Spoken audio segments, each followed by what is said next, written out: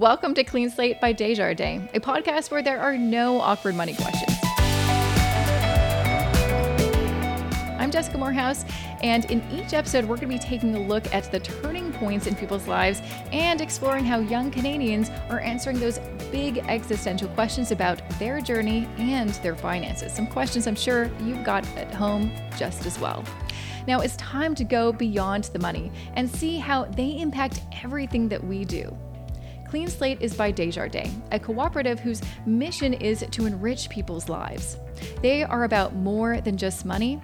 They are a financial institution that believes in the spirit of community. And today I'm talking to Tessa Garcia. Welcome, Tessa. Hi. Hi, how are you? I'm good. How are you?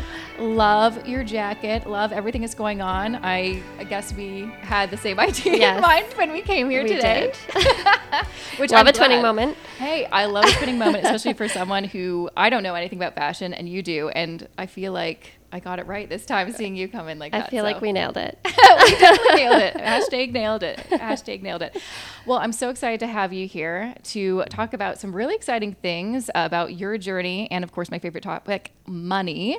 So let's kind of dive in. And I'd love to know a little bit about your background and how you got into the world of fashion and then eventually start your own company called Miha Boots. Thank you. Yeah, well, I'm 32. I've got a son back at home in Vancouver, married to my husband, Danny, and I've kind of not always, but I kind of started more around 2012 and getting into fashion and content creation and things like that. And I basically started as a content creator on Instagram when Instagram first came out, a long time ago. And then I decided to launch my first business, which was Cake for Breakfast. And that was a jewelry line. And I did that for a little while. And then it transitioned into a graphic t-shirt line, which I had for a while. And then I started doing more into clothing. So I started a brand called Max the Label that was a women's clothing line. And then eventually I started with Miha, which is a women's boot line. So it's been a journey. So what inspired you to start Miha Boots? Because it sounds very different than your previous businesses. So what was the motivation to start a boot line? Yeah, so I've always wanted a product. Like I mentioned, I had the clothing previously. With Max the Label, the clothing was manufactured overseas, so it was very far. I never really had like a strong tie to the story or the brand. I never really had a strong story for the brand, so I could never really put my whole heart into it. I always knew I wanted something that was manufactured in Mexico. My husband's from there, so I always had that in the back of my mind that I eventually wanted to find something that I could make in Mexico. And Danny and I, we travel to Mexico often. So I found our manufacturer's products while we were there, and we would purchase them, bring them home. People would ask where they were from. And that's when we decided to reach out to the manufacturer and work with him to create Miha. Miha is essentially an sort of endearing term for daughter in Spanish. And I started it when I was pregnant in 2019, and this is before we knew that Cruz was a boy. I was like, you're really messing with the branding. Yeah. We contacted, his name is Antonio. He's one maker.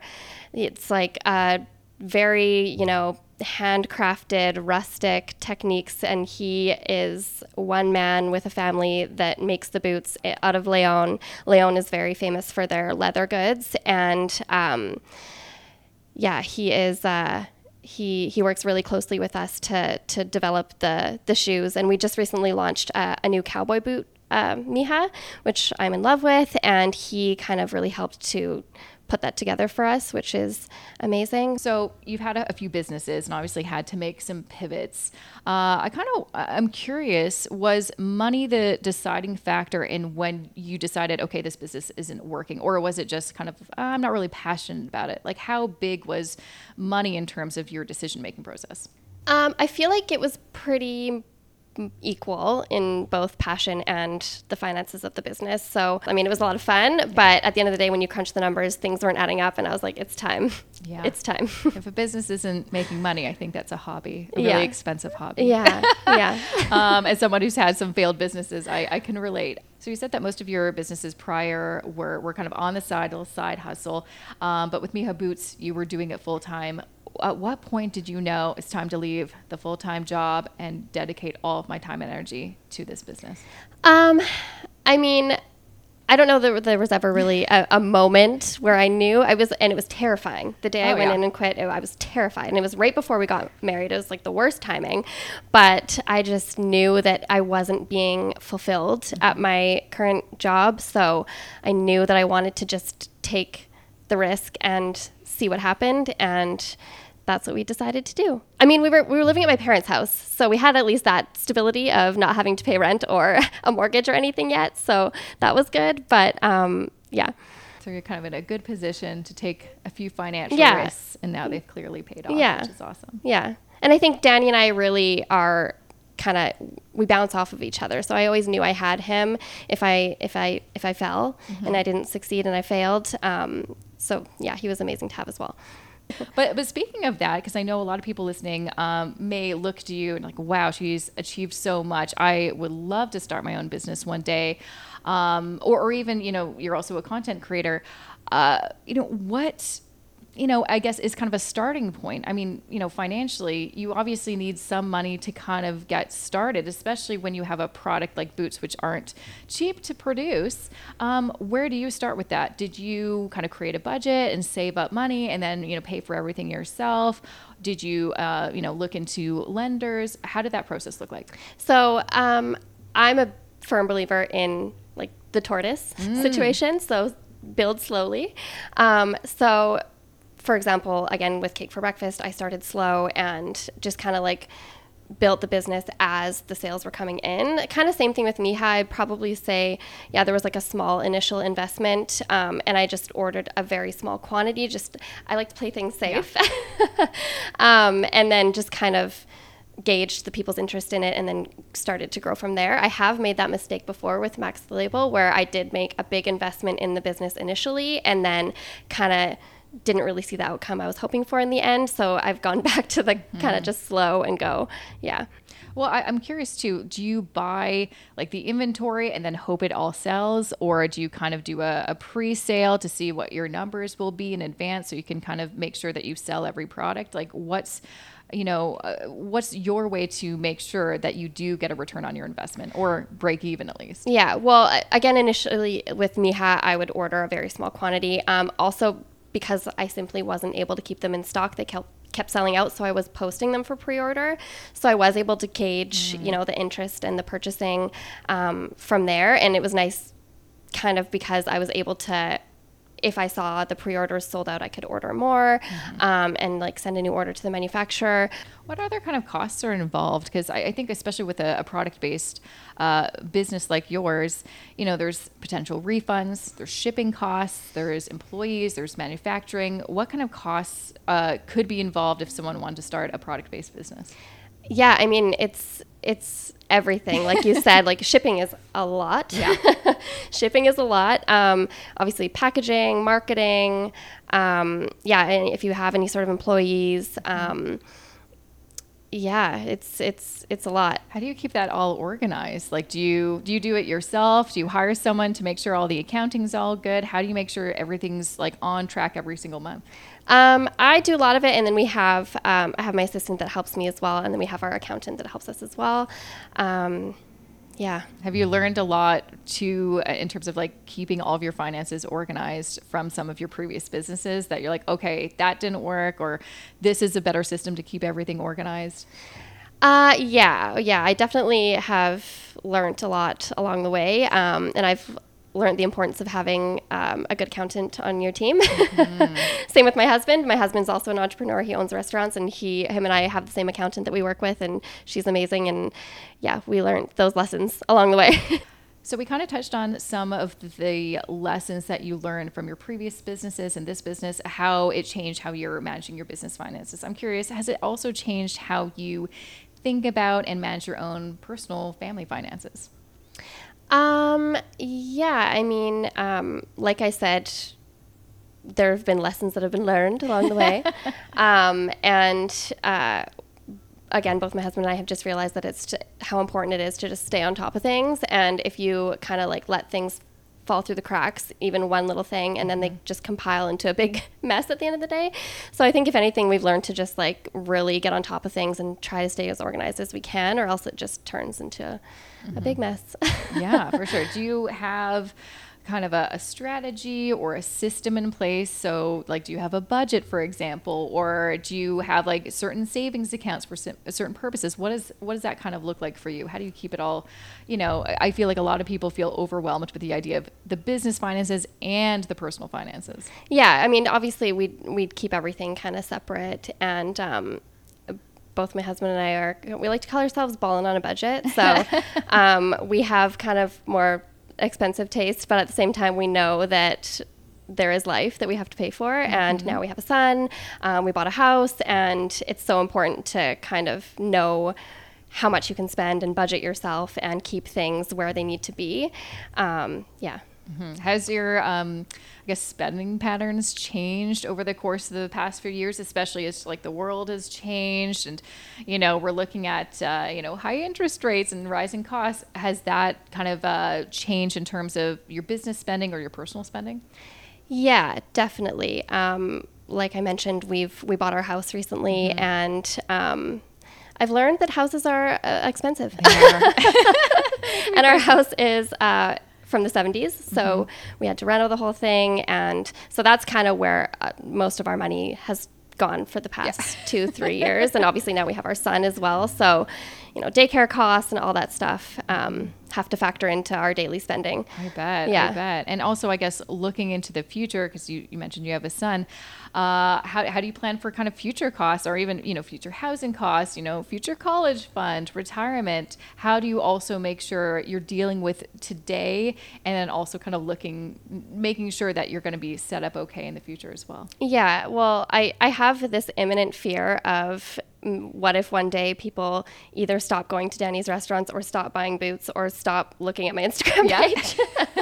And so I always have that fear in the back of my mind. So I'm very conscious of like putting money away for the future. And obviously as much as we can away for cruise. And yeah. I mean, it's good to have a little fear for motivation to do the right thing and to put some money aside for you. Absolutely. I'm curious, I kind of asked you a little bit this, but what is your overall vision moving forward? Either, with your, kind of family finances, with your business, what is your kind of 5, 10, 20-year vision look like? I mean, I'm really content with how things are going right now. I know we chatted previously briefly about the Kylie Jenners and, people that create these brands that become these huge successes. And I'm really content with where I'm at and with where my brand is at. And I just hope that in the next 5-10 years, I can continue with the path that I'm on and continue to provide a nice life for my son. And I always love talking to entrepreneurs to see, do you have this huge vision of becoming like that billionaire, or do you want to kind of keep it small and contained so you can have more freedom? So one of my kind of final questions to you is, when you think about success or the term financial freedom, what does that mean to you? What is that, is that something that you're still working towards? Is that something that you've already achieved? What does that mean to you? Again, I think it just means whatever your own personal happiness is. So if that is, what is going to make you the happiest, having that brand that is everywhere and huge growth in your business, then that's amazing. And if that's what you seek as your success, that's amazing. I just find that for myself, what I deem as success is just going to be my own personal happiness. And like I said, I'm content with how things are. I have my son in daycare 3 days a week, so that gives me the opportunity to work, and then I get also 2 days at home and then the weekends with him as well. So I feel like it's all about balance, and I feel like at the moment I live a nice balanced life. I'm able to come and do things like this, which is amazing. But yeah, I feel like my own personal happiness is what I kind of identify as success.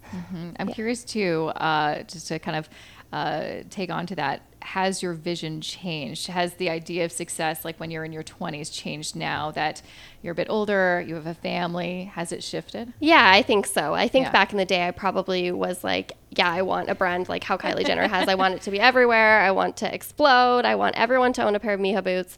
But I just, your priorities change as you get older and as you go through life and as kind of like things come at you. So yeah, it's changed. All right, final question for you. What would be some of your kind of key advice for anyone who wants to maybe do something similar to you or just wants to start their own small business? What are some things that you wish that someone told you when you were just getting started? I feel like just do it. You know, I've seen so many people, I've come across so many people that are just crippled by that fear, and they're just so scared to start. And that's really all it takes, is to just start. And maybe it's small at first, but you'll grow. And if you find, you know, your niche and your audience, and you really believe in what you're creating, then it will all sort of kind of fall into place, and it will come together. So yeah, I would say definitely just start. And I guess also, since this is part of your journey too, it's okay to pivot, to change direction, and to fail. Like, don't be afraid to fail. Yes. That's part of the journey of success. Yes, exactly. Like I said, I think also people are afraid to start because of the fear of failure as well. And obviously failures are going to happen.